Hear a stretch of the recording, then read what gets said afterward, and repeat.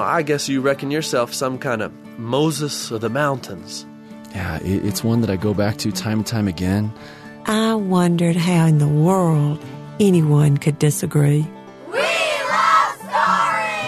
It's time for the Apple Seed, filled with stories for you and your family. All kinds of tales from all kinds of tellers. I'm Sam Payne, and it's always a pleasure for me to be with you. A pleasure every time you tune in to bring these stories into your home and into your heart. And today, we're thinking about journeys, from the Odyssey to Finding Nemo. Some of the stories that we most love are stories about journeys that take us to new places, either physically or emotionally or spiritually. They're great for finding new friends and new enemies, journeys are.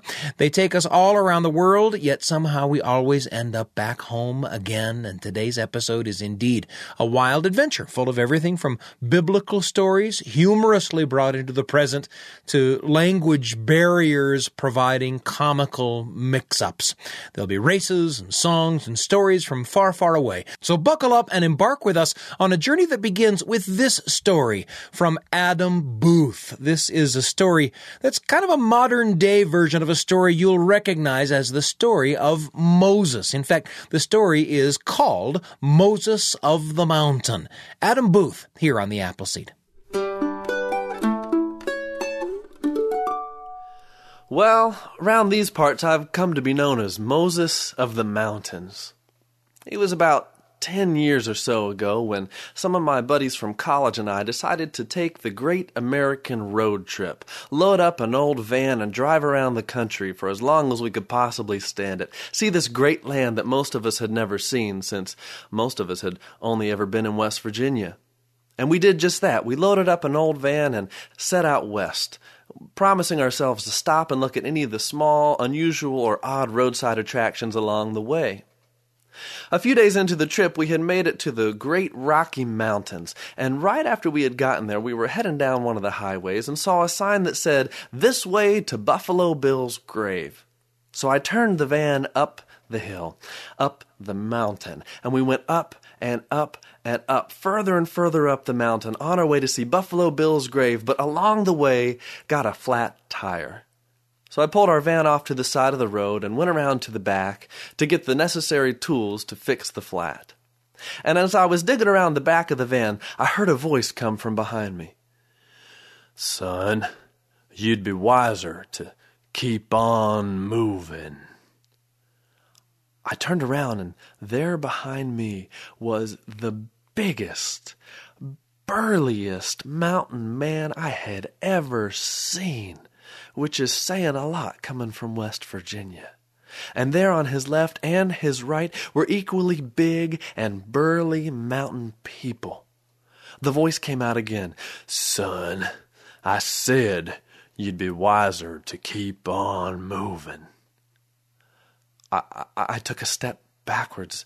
The whole row of mountain people took a step forward. At this moment, all my buddies had taken off running as fast as they could, but I just couldn't. I took another step back, and those mountain folk took another step forward. I took one more step back and rammed right into the back of the van and fell to the ground. The voice came out again. "Son, does that license plate say West Virginia?" I said, "Yes, sir, it does." He said, "West, by God, Virginia?" I said, "Yeah, that's the one. You know it?" He said, "Know it? We are it. Everyone gather around." And all those mountain people gathered around me. He said, "Listen, folks, this feller here's Ken." I said, "What are you talking about?" He said, "Son, you are looking at the 12 lost tribes of West Virginia. Over here on my left, I've got 6 tribes whose people come from the counties of Wayne, Wyoming, Lincoln, Logan, Mingo, and McDowell. They're known as the Bitumenite tribes. And over here on my right, I've got 6 tribes whose families are from the counties of Cabell, Putnam, Kanawha, Wood, Monongalia, Jefferson. They're known as the Industrialite tribes." I said, "Well, this is great, but what are you talking about?" He kind of chuckled a bit and said, "Well, see, back in the days of our ancestors, our great-great-great-grandparents, The state capital of West Virginia changed hands quite a few times, and when our relatives went out to pay taxes, they were never quite sure where they were supposed to go to get to the capital, and a number of them got lost on the way. And we've been stranded out here in these mountains ever since, trying to find our way home. But seeing that you're from West Virginia, you think that you could take us home? I said, well, I do know how to get back to the homeland, but you're not all going to fit in my van. We're going to have to go by foot. The leader of this group looked to his left, and they nodded at him. He looked to his right, they nodded, and he looked at me, stuck out his hand, and said, "You got yourself a deal." The next morning, we woke up, gathered all the necessary belongings that they had, and set on out of those mountains by foot. I was leading those 12 tribes, and we went day after day out of those mountains until we just got to a nice, vast wilderness. There wasn't anything. This was the beginning of the Great Plains. And about this time, we noticed that we were running out of our necessary food supply. Now, it was fortunate for us that we happened upon a great farm that was owned and run by a farmer named John Farrell. And Farmer John Farrell was kind enough to let us squat on the outsides of his property and work in his fields in exchange for some of the returns that came in from all of his crops. It seemed like a good deal, so we stayed there, and we worked day in and day out. But by the end of the first week, we realized that we were getting the low end of the bargain. He wasn't giving us anything. So I knew I had to do something about it. At the end of that first week, I woke up early, right as the sun was coming up.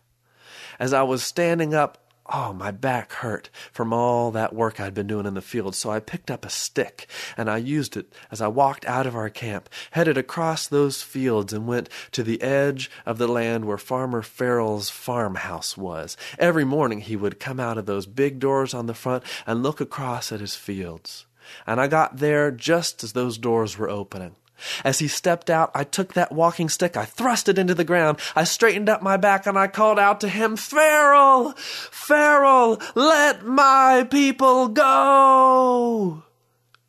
He looked at me, spat in the ground, and said, "Get back to work, you hillbilly." Now, if there's one thing I can't stand, it's being called a hillbilly by someone who ain't from the West Virginia mountains. So I went back to where the 12 tribes were. I gathered them all around. I said, "Listen, folks, have you been keeping up with the ways of West Virginia ever since you've been lost?" They said, "Sure have." I said, "Do you have a supply of ramps anywhere?" They said, "Sure do." I said, "Great. Eat up all those ramps. Fix them with potatoes, a little bit of ham, or just eat them raw. But whatever you do, eat as many of them as you can, and eat them as fast as you can." And the 12 tribes set to eating those ramps, and before long their skin began to stink so bad. And not long after that, a great cloud of that stink, that stench, it just rose right up into the air, and that cloud blew forth over Farmer Farrell's land. And as that great stinky cloud went forth, it was so pungent that it killed the first grown crop of his season, and it also took out the firstborn of all of his livestock. And when Farrell came out and saw the plague that had come across his land, he came to us and said, "Go, go, get away from my land, but take whatever it is you need. Whatever you do, get away from here as soon as you can." And so we took what food we needed to get us around the rest of our trip and set on the rest of our journey. As the days passed, we would occasionally stop in little towns across the Great Plains. We began to notice that before long we'd stop in a town, and it was almost as if the townspeople knew who we were, kind of expected us coming. Then one day we stopped at a town, and one of the people there was particularly helpful and said, "You all best watch out." See, apparently, Farmer Farrell had reported our activities to the authorities, and those authorities were on the hunt for us. As we continued our journey, we were coming within sight of the great Mississippi River one day, when one of the members of the 12 tribes turned around and saw there behind us, stretching across the horizon from one side to the other, an entire fleet of police cars. They were coming after us at top speed, kicking up a great cloud of dust. So we took off running in the other direction, but there was the Mississippi River, and there was no bridge across. What were we going to do? I thought fast and then came up with an idea. I called out, "Quick, take up hands 8.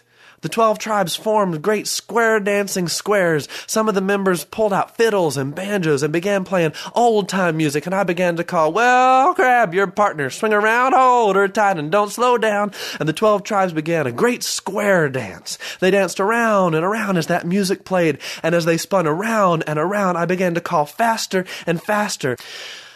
As they were dancing around and around, out of the center of those squares came great funnel clouds. They were twisting around, and they went over to the Mississippi River and parted the Mississippi right in half. I called, "Stop dancing, now's your chance." And we took off running across where the Mississippi had been parted. Right when we got to the other side, the funnel clouds dissipated, the water collapsed down below us, and the police were left on the other side. The adrenaline was so great that we kept running and running day after day until we reached the banks of the big sandy river at the far end of eastern Kentucky. The homeland was on the other side. And not just that, there was a great crowd of people on the other side. We crossed the bridge into Wayne County, and when we did, a sheriff stepped forward out of this great crowd of people, said, "I need to speak to the person in charge of this group." I stepped forward, and he said, "Would you care to explain the activities of this group of people?"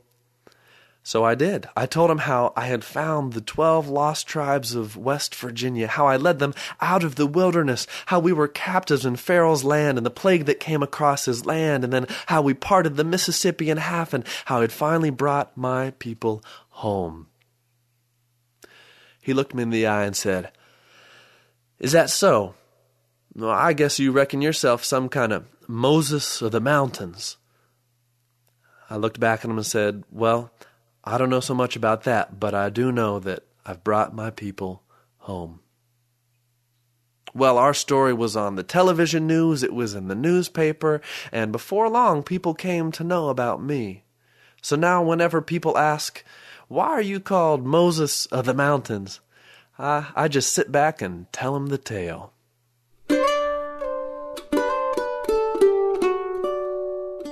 Moses of the Mountains, a story told for you by Adam Booth here on the Appleseed. And thinking about an hour's worth of story journeys made me think of a memory of my own. Join me on a road trip in an entry in the Radio Family Journal. The Radio Family Journal with Sam Payne, a tiny little story for you and your family, right when you need it, on the Appleseed.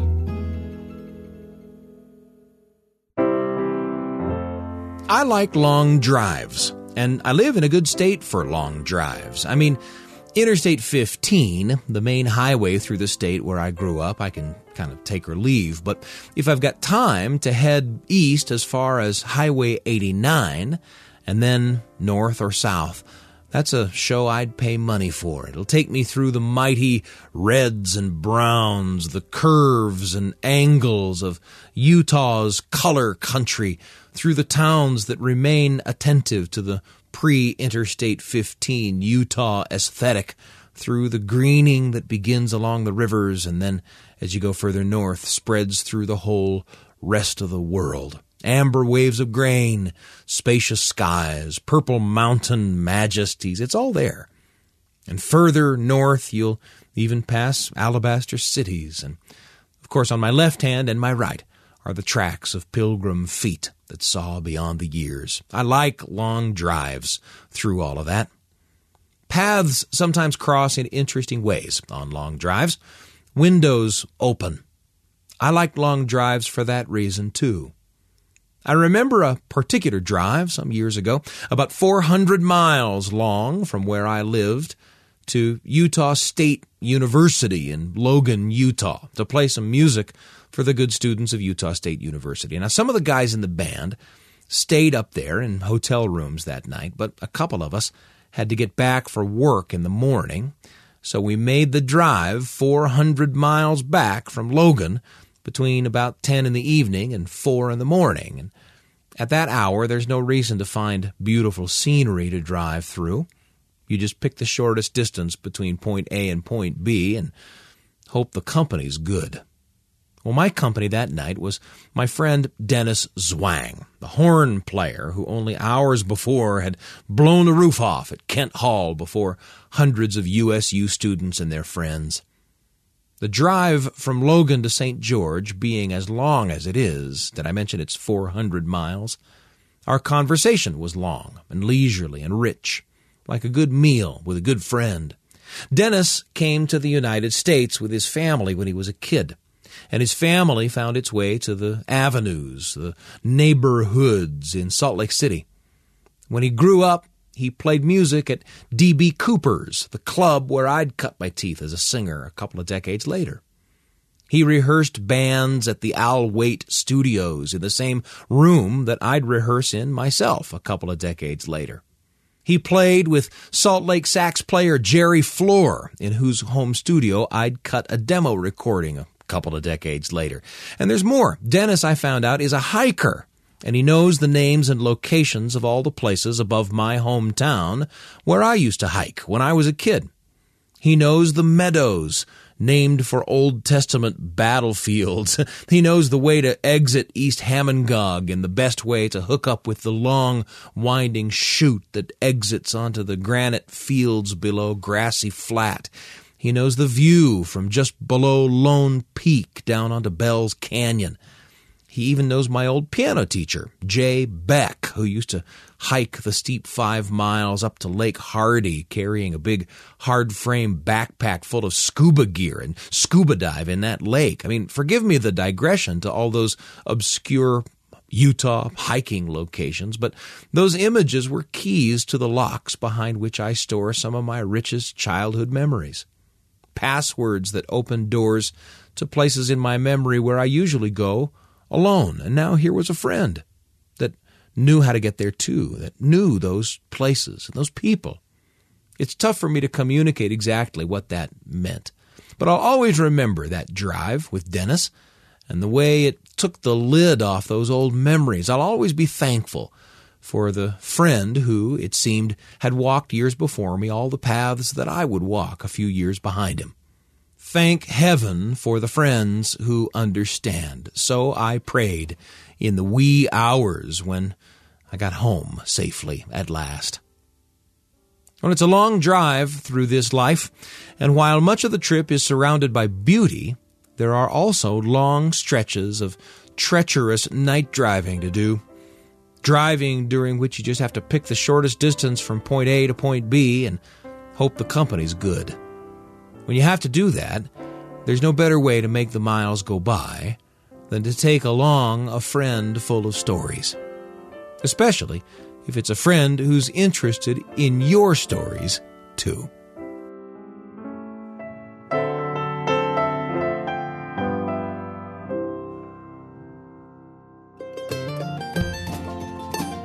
The Radio Family Journal with Sam Payne. A tiny little story for you and your family.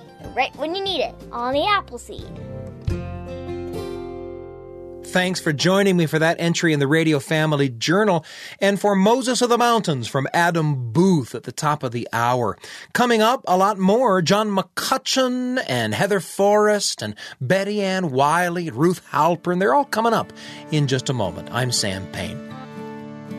You're listening to The Appleseed. We'll be back in a moment.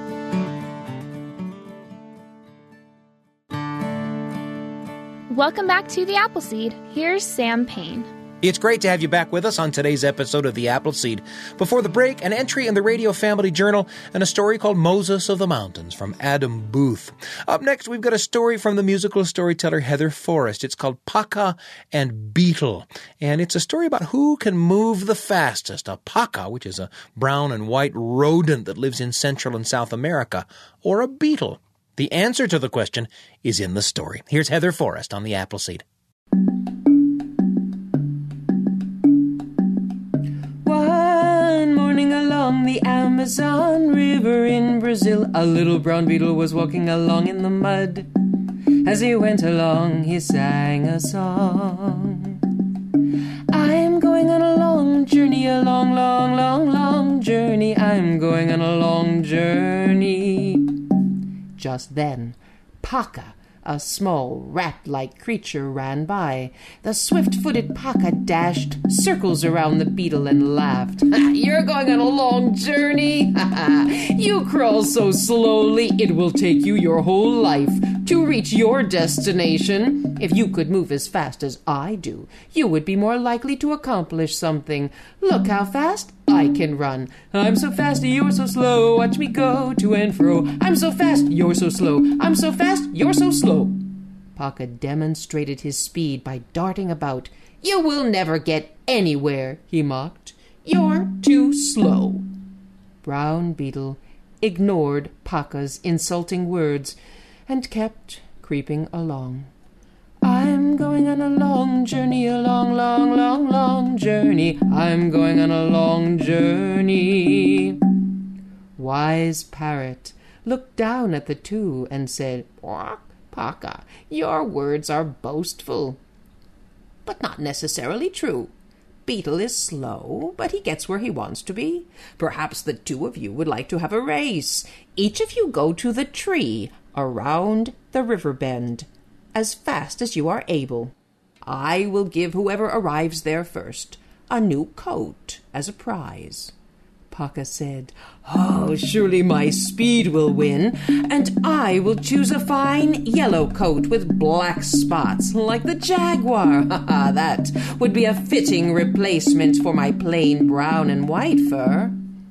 Beetle replied, I agree to the race, and if I win, I want a coat like yours, my wise parrot friend. I want to be the green of your wings and the gold of your head feathers. Very well, said Parrot. Each of you go as swiftly as you can. Paca dashed off along the riverbank. Oh, and I shall have a long tail, too, he shouted as he sped away. I'm so fast, he's so slow, watch me go to and fro. I'm so fast, he's so slow, watch me... Paca stopped and said to himself, Why rush? The beetle won't arrive for hours. He walked along the riverbank at a comfortable pace. I'm so fast, he's so slow. As he went along, he thought about his beautiful new fur. When at long last he arrived at the tree, a small voice said, What took you so long, my friend? Paca's eyes grew wide at the sight of the little brown beetle. How did you get here so quickly? Asked the Paca. I flew, the beetle replied. You flew? I didn't know you could fly. You cheated. Parrot interrupted. Beetle did not cheat. I told you both to go as swiftly as you could. Beetle won the race fairly. Just because you were unaware of Beetle's hidden talent doesn't mean he shouldn't have flown to win. Beetle doesn't brag about flying. He keeps his wings modestly folded and only uses them when necessary. Oh, Paca grumbled and went away wearing his plain brown and white color. Meanwhile, the little beetle's back began to shine for all time, a bright green, like the wing feathers of the parrot, tiny golden spots, the color of the parrot's head, twinkled all over his shell.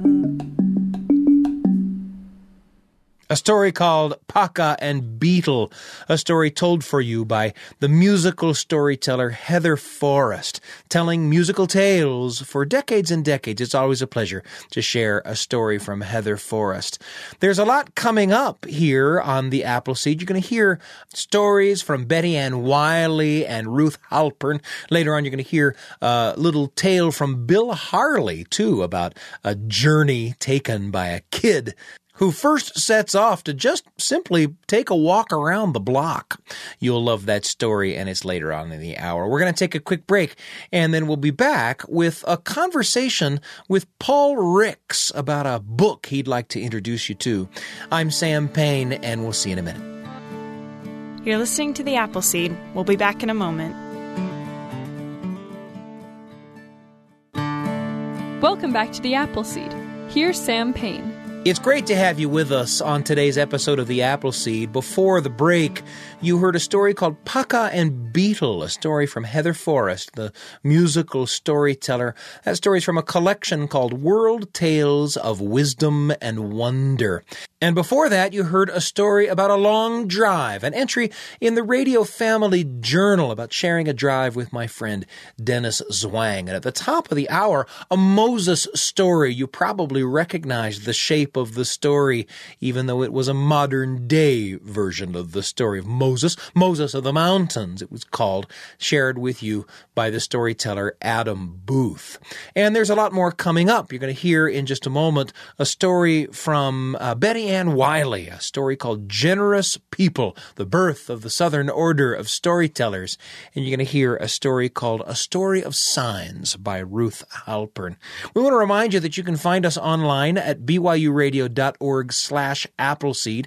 That's where you can find an archive of all of the episodes of the show, more than 1,000 episodes and thousands of stories for your listening pleasure anytime you like. Take us with you on your mobile device by Googling the Appleseed podcast and subscribing for something new just about every day on the Appleseed. You can also find us at the BYU Radio app. In fact, download the app wherever you get apps for your mobile device to find all kinds of ways to listen to all of the programs produced by BYU Radio. The Appleseed is pleased and proud to be part of that family of programs. And before we get to the stories by Betty Ann Wylie and Ruth Halpern, we thought we'd bring you a conversation with a friend. Stories come into our lives in so many ways, through the great things we see on screen, through the tales we tell around the kitchen table or the campfire or the living room, through great music that gets into our hearts, even through the food that we eat. And of course, one of the great ways to get great stories down inside you is through the books with which you have a relationship. And we've talked about a lot of great books on the show, and sometimes that's been in conversation with Paul Ricks, and he's here with me now. Paul, it's great to have you. Great to be back. Thank you. We're always excited to see you come through the door with a handful of great books. Well, I'm always excited to bring them, so thank you. Let's talk about the one you've got in your hand. Yeah, so this is a picture storybook, and it's by the Brothers Grimm. It's called The Bearskinner, and this one is retold by Laura Amy Schlietz and illustrated by Max Grafe. The reason that, well, there are lots of reasons that I love it. One is that I think it's one that a lot of us are not familiar with. So, this is kind of a tricky story, too. Yeah. And I mean, there are elements of stories that you are familiar with in this story, and this is a great one. Well, that's exactly what I've found. When I share it, people, myself included, we think we know exactly where it's going, right? Yeah. There's a guy who's hungry. The devil shows up and says, I can give you food, but you're going to have to do something for me. And he has to make this deal. And he's kind of led along little by little until he ends up going there. But there are maybe 3 or 4 turns in this story that were unexpected to me as a reader. And when I share it with others, I can hear it in the room where people take this breath in and go, that's not what I thought was going to happen next. And I think if a story can do that for us and to us, then it's an experience that maybe we should engage with. So that's something that I love about it. This is one of those great, one of those many, many, many tales collected by the Brothers Grimm. Where does it come from originally, Neil? I would assume kind of their Prussian background. I don't know beyond that. But some of the versions that I've seen of it, it's very similar to the last 2 lines. And one, maybe the devil wins, and one, maybe the main character wins. And in this particular version of it, I guess it's kind of up to the reader. It hardly ever makes for smooth sailing when you make a deal with the devil, right? There's just a lot on the line. Maybe that's the lesson, right? Maybe. But this version of this story, The Bearskinner, is... It's filled with these kind of these really kind of heavy illustrations, right? Yeah, like the idea that the artist is using this palette of dark grays and browns and dark greens. One of the words that one of my students uses, she said, it just feels so grimy the whole time. And I was like, well, what do you mean? She's like, well, so not to ruin it for anybody, but like this character is asked to wear a bear's skin after, he kills the bear for 7 years. but then it just takes over his body, and it's hard to tell who's looking more like the bear, right? Yeah. This former animal or this man who's turning into an animal. And as she was talking about, I said, "Can you explain grimy to me?" She just said, "As I look at these pictures, I feel it under my fingernails." And that was as good as a description as I've ever heard. So that's something to think about as we're looking at the illustrations. these really moody illustrations, right? That again look like they're kind of smudged onto the page in some way. You know, I like your student's description of it too. Once again, a student says it better than I could, but, which is probably appropriate. You know, frailty, thy name is advanced degree. But even so, you talk a little bit about you gave away a little bit more of the story, right? This is a story in which a guy, as part of this deal, right, winds up killing a bear, wearing the bear skin for years and years and years, and as you say, there's this kind of, you know, this sort of creaturification of the character, right? And in a lot of ways, that's what makes it.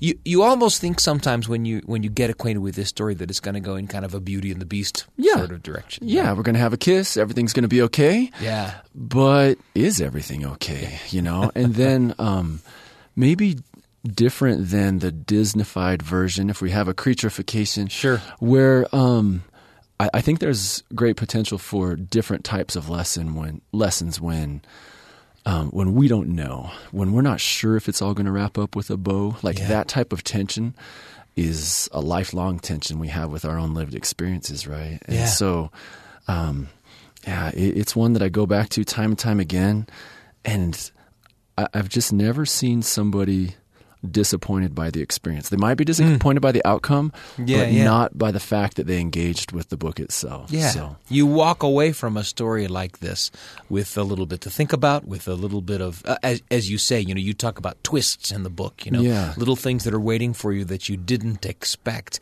And it's perhaps a little heavier than some of the versions of fairy tales that we sometimes acquaint ourselves with. But I like what you say. You walk away from an experience like that, or you can, enriched by it. Yeah, absolutely. Yeah. I'm just one other little plug for it is I know I'm trying to sell it hard, but I remember that as I was sharing it with some of my students, on the second or third page, they started to say, "Hey, this sounds like this Old Testament story."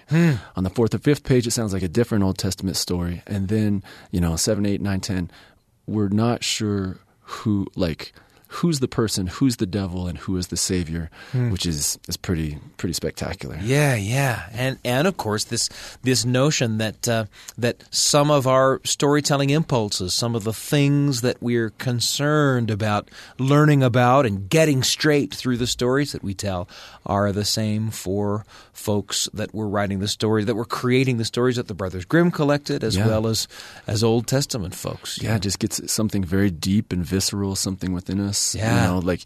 That makes us human, but is also like that balance that we're dancing between godliness and something very darker than that. So. Yeah. Well, if it sounds like your style, it's the Bearskinner, a really quite lovely picture book. Remind us who the illustrator is. Yeah.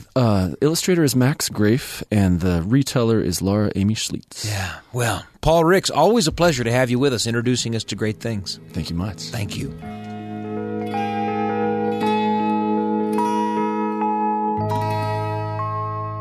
Stories come into our lives in so many ways, through the things that we see on screen, or that we read between the pages of books, or the songs that we hear. All of these things spark memories and thoughts for us. And of course, the tales that get passed down from telling to telling are ways in which stories get down into our hearts. A pleasure to have Paul Ricks with us.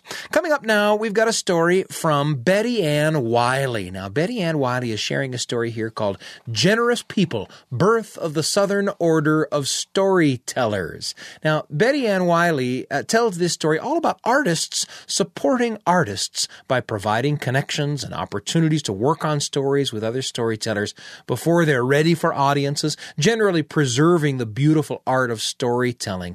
It's a tale that will give you a glimpse into the community of storytellers, some of whose work we bring you here on the show. Here's Betty Ann Wylie on the Appleseed.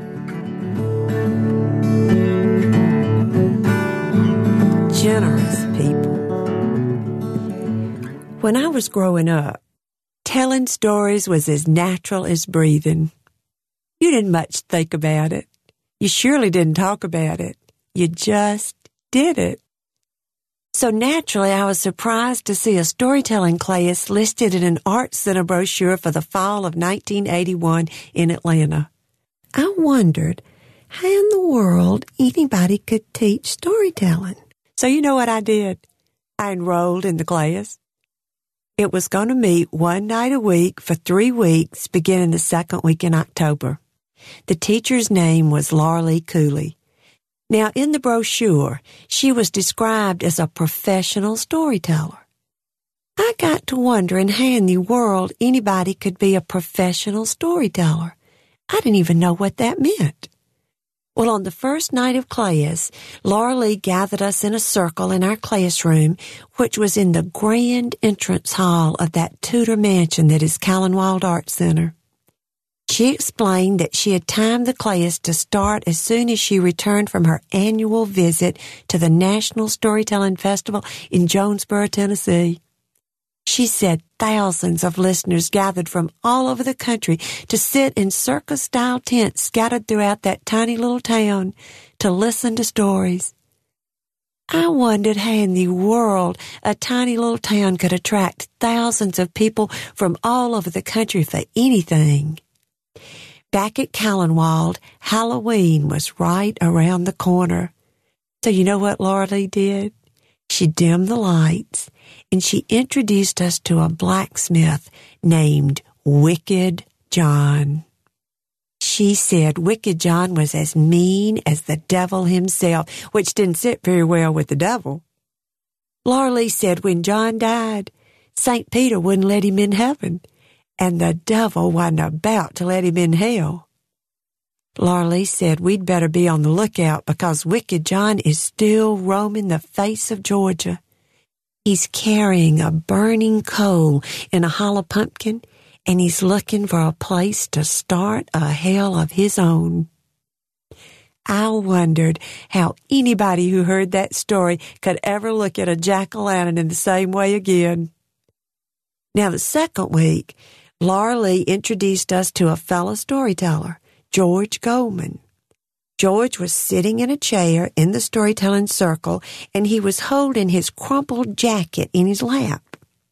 When Laura Lee asked George if he'd brought a story, he said no, he hadn't brought a story, but he had brought his dog, which he claimed was wrapped up in his jacket.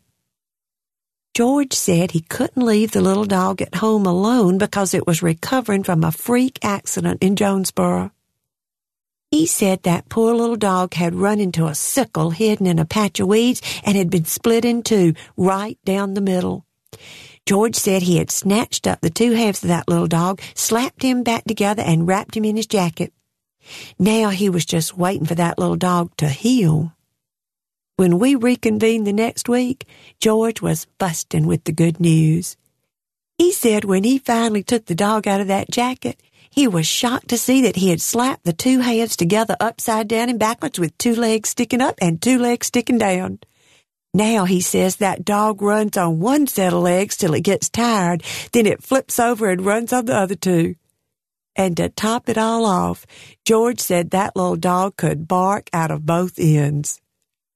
When George finally settled down, Laura Lee introduced us to another storytelling friend of hers, Chuck Larkin. Chuck sat there in his red suspenders and his handlebar mustache, and he assured us that, unlike George, he would rather eat fried chicken than tell us a lie. So naturally, we hung on every word of his amazing experience with a vanishing hitchhiker he had picked up just a few blocks from Callanwald. The third session was coming to an end.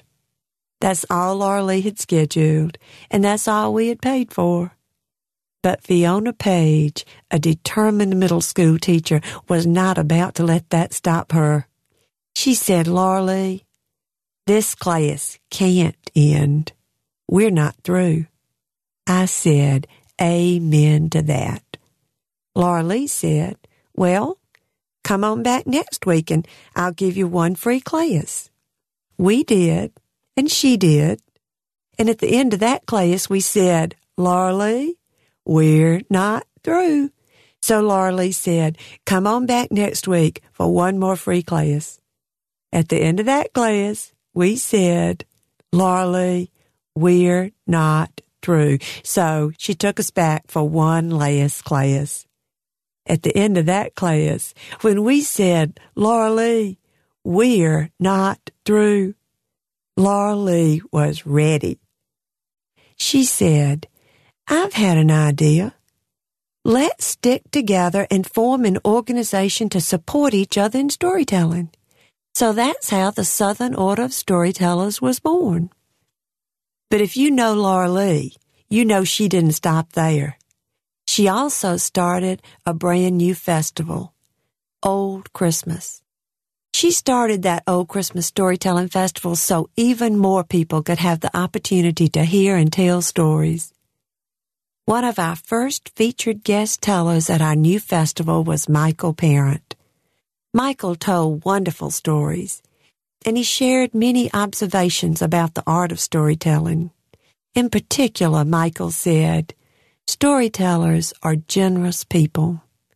They give stories life, and they keep them alive by passing them on. Sitting in his audience, that cold January day, basking in the warmth of a room filled to overflowing with storytellers, story listeners, and shared stories, I wondered how in the world anyone could disagree. No one did.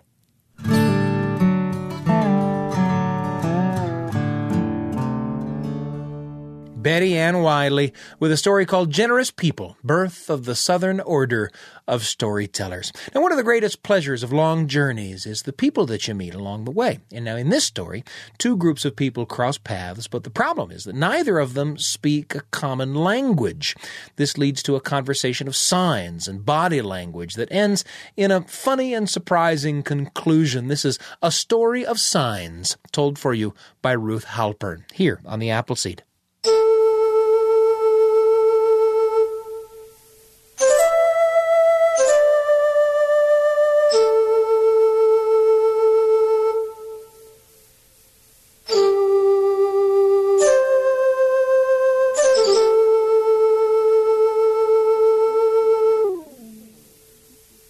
If you were going to set out into the world to seek your fortune, what's one thing you'd want to make sure to bring with you?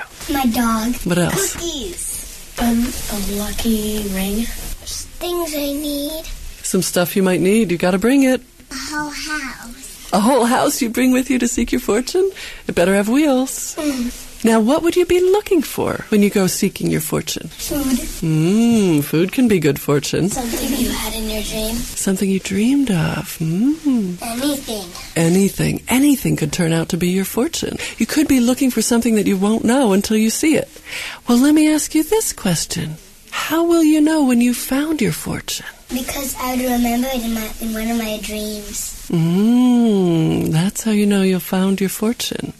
Well, in these stories, girls go out to seek their fortune, and women go out to seek their fortunes, and they find things they never dreamed of, but always wanted.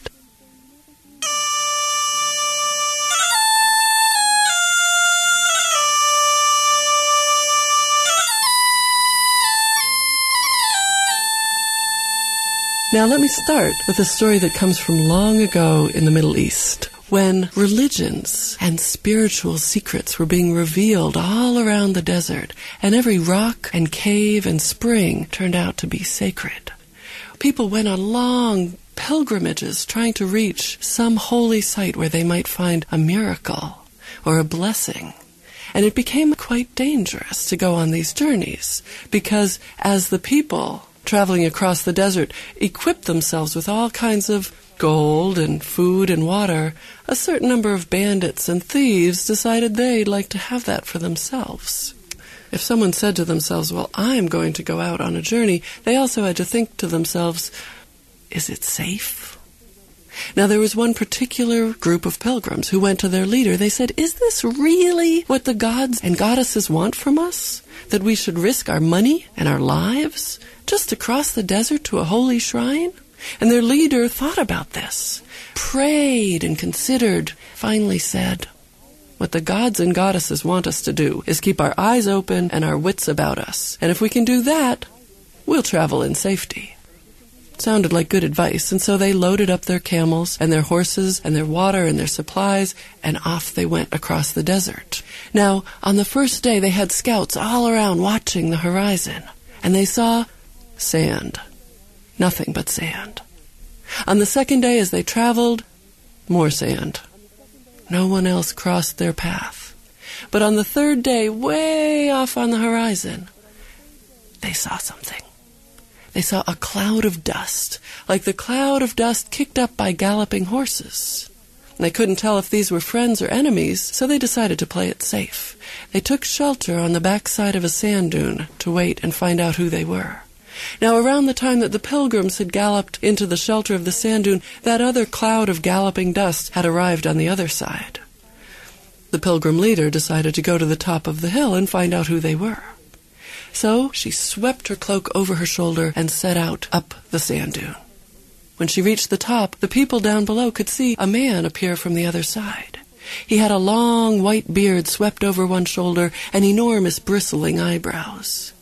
And the people watching below could quickly tell that these two did not speak the same language. And as they watched, an entire conversation took place in signs. First of all, the man from the other side of the hill, he held up 3 fingers, while the pilgrim leader looked at him and she held up 1. The man from the other side of the hill held up 2 fingers. The pilgrim leader held up her fist. There's a little pause in the conversation, and then the man reached into his cloak and he pulled out an onion and stuck it under the nose of the pilgrim leader. Well, she looked at it, took it, and then she took an enormous bite out of it. Well, then she reached into her cloak and she pulled out an egg and she offered it to the man. He looked it over, frowned, turned on his heel, and disappeared back down the sand dune. And that was the end of the conversation. Well, the pilgrim leader came back down the hill. She gathered her people around her. She said, "My friends, I have just met the wisest, the holiest, the most incredible man I've ever met in my life. He has shown me, surely, that our journey is blessed and we will travel in safety." And then she closed her eyes. And the people looked at her and finally they said, "What do you mean? How can you tell? What did he say?"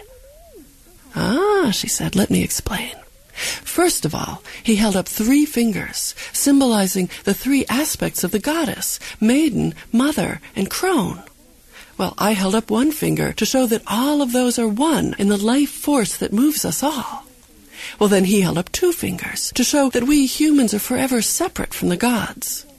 And then I held up a fist to show that all of us, brothers and sisters together, are like the fingers of one hand, united when we're together." Well, then he got philosophical.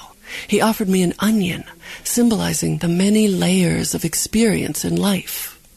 And I, to show that I embraced that experience, took a bite of it. Well, then I wanted to give him a gift. I wanted to give him something rare, something fragile, something you'd never find in the desert. So I offered him an egg. And he was so absolutely humble, he wouldn't even accept it. This is how I know that this wise man has shown us we will travel in safety. And so they got on their horses and their camels and they rode off across the desert. And they did travel in safety. They traveled all the way to their destination without seeing any thieves or bandits. Because all the thieves and bandits from the other side of the hill, they were long gone. You knew they were thieves and bandits over there, right? Oh, yeah. Well, here's what happened.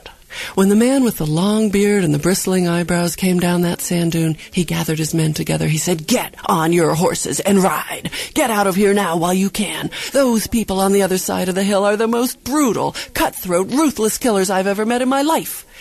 Go, now, while you can. His men looked at him. What do you mean? What did she say? How could you tell? And their leader said, listen, I offered her 3 chances to get her and her men out of here. And you know what she said? She said she'd fight me one-on-one. I held up 2 fingers to say, I'll poke out both your eyes. She said, try it, and waved her fist under my nose. Huh. Well, I offered her an onion, symbolizing the bitter taste of defeat. And she took a bite of it. And then she added insult to injury. She offered me an egg, symbol of how easily she could crush me. I tell you now, get on your horses and ride! Go! And they did. And that's why not just those pilgrims, but all those who came after them traveled that desert in safety. A story from Ruth Halpern here on the Appleseed, a story of signs. And we thought we'd wrap up with this terrific piece from the great storyteller and musician and songwriter and performer Bill Harley. This is a story of a kid who winds up on quite a journey after just setting out at first to take a walk around the block. Here's Bill Harley on the Appleseed.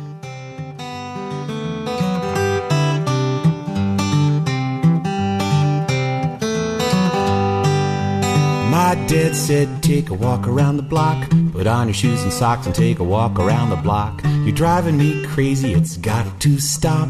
Get outside and take a walk around the block. So I walked out the door, I walked down the street. I said, howdy do to everybody I meet. And I got home about noon. My dad said, you're back too soon. Hey, Dad, how did you get back so fast? I ran. All right, well, listen.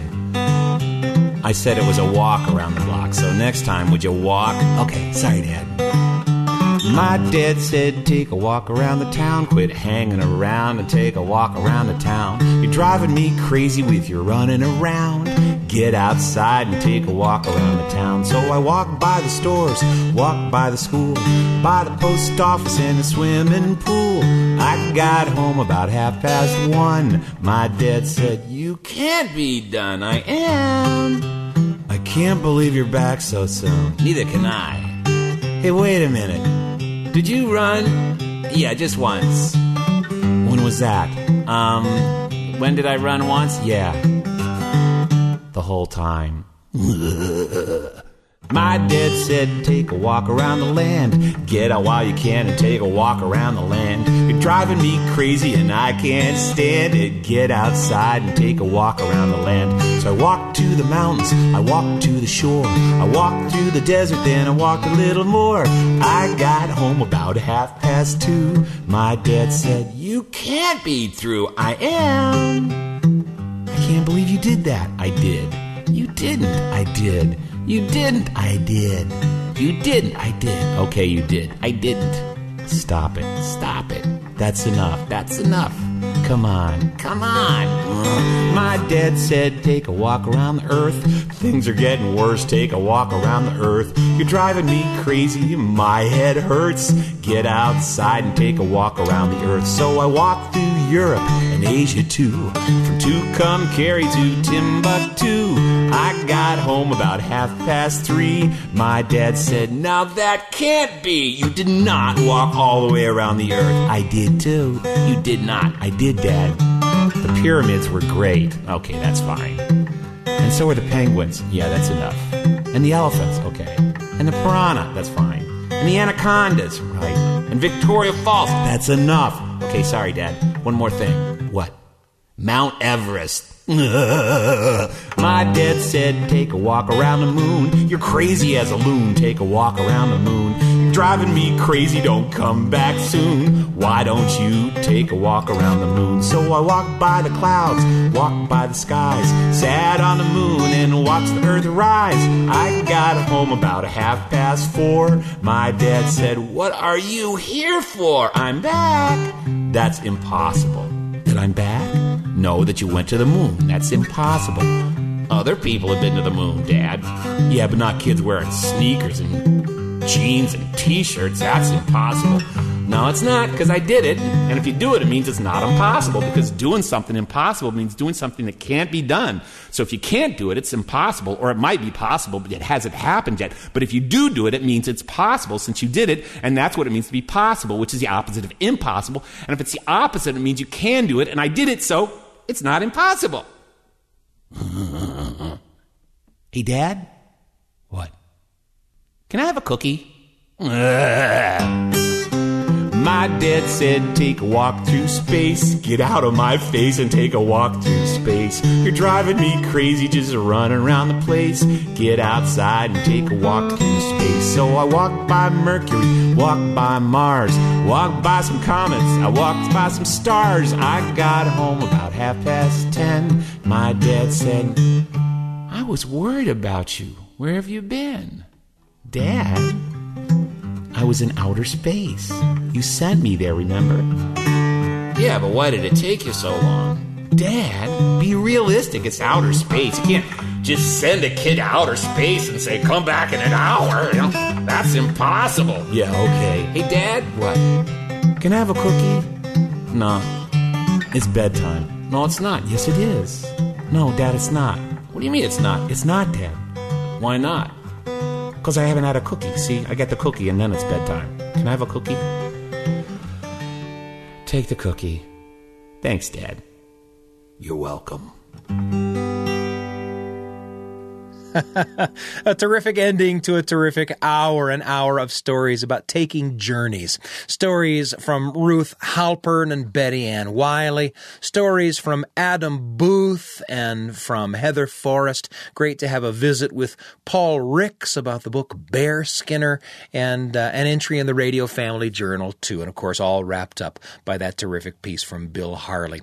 Pleasure to have had you with us. This hour was written by Alyssa Mingorance. Our audio engineer is Stuart Foster. Our producer, Jeff Simpson. I'm Sam Payne. And we'll see you next time on The Appleseed. Thanks for joining us for an hour of stories, music, and conversation made for you and your family and brought to you by The Appleseed. The show is a production of BYU Radio. We'll see you next time.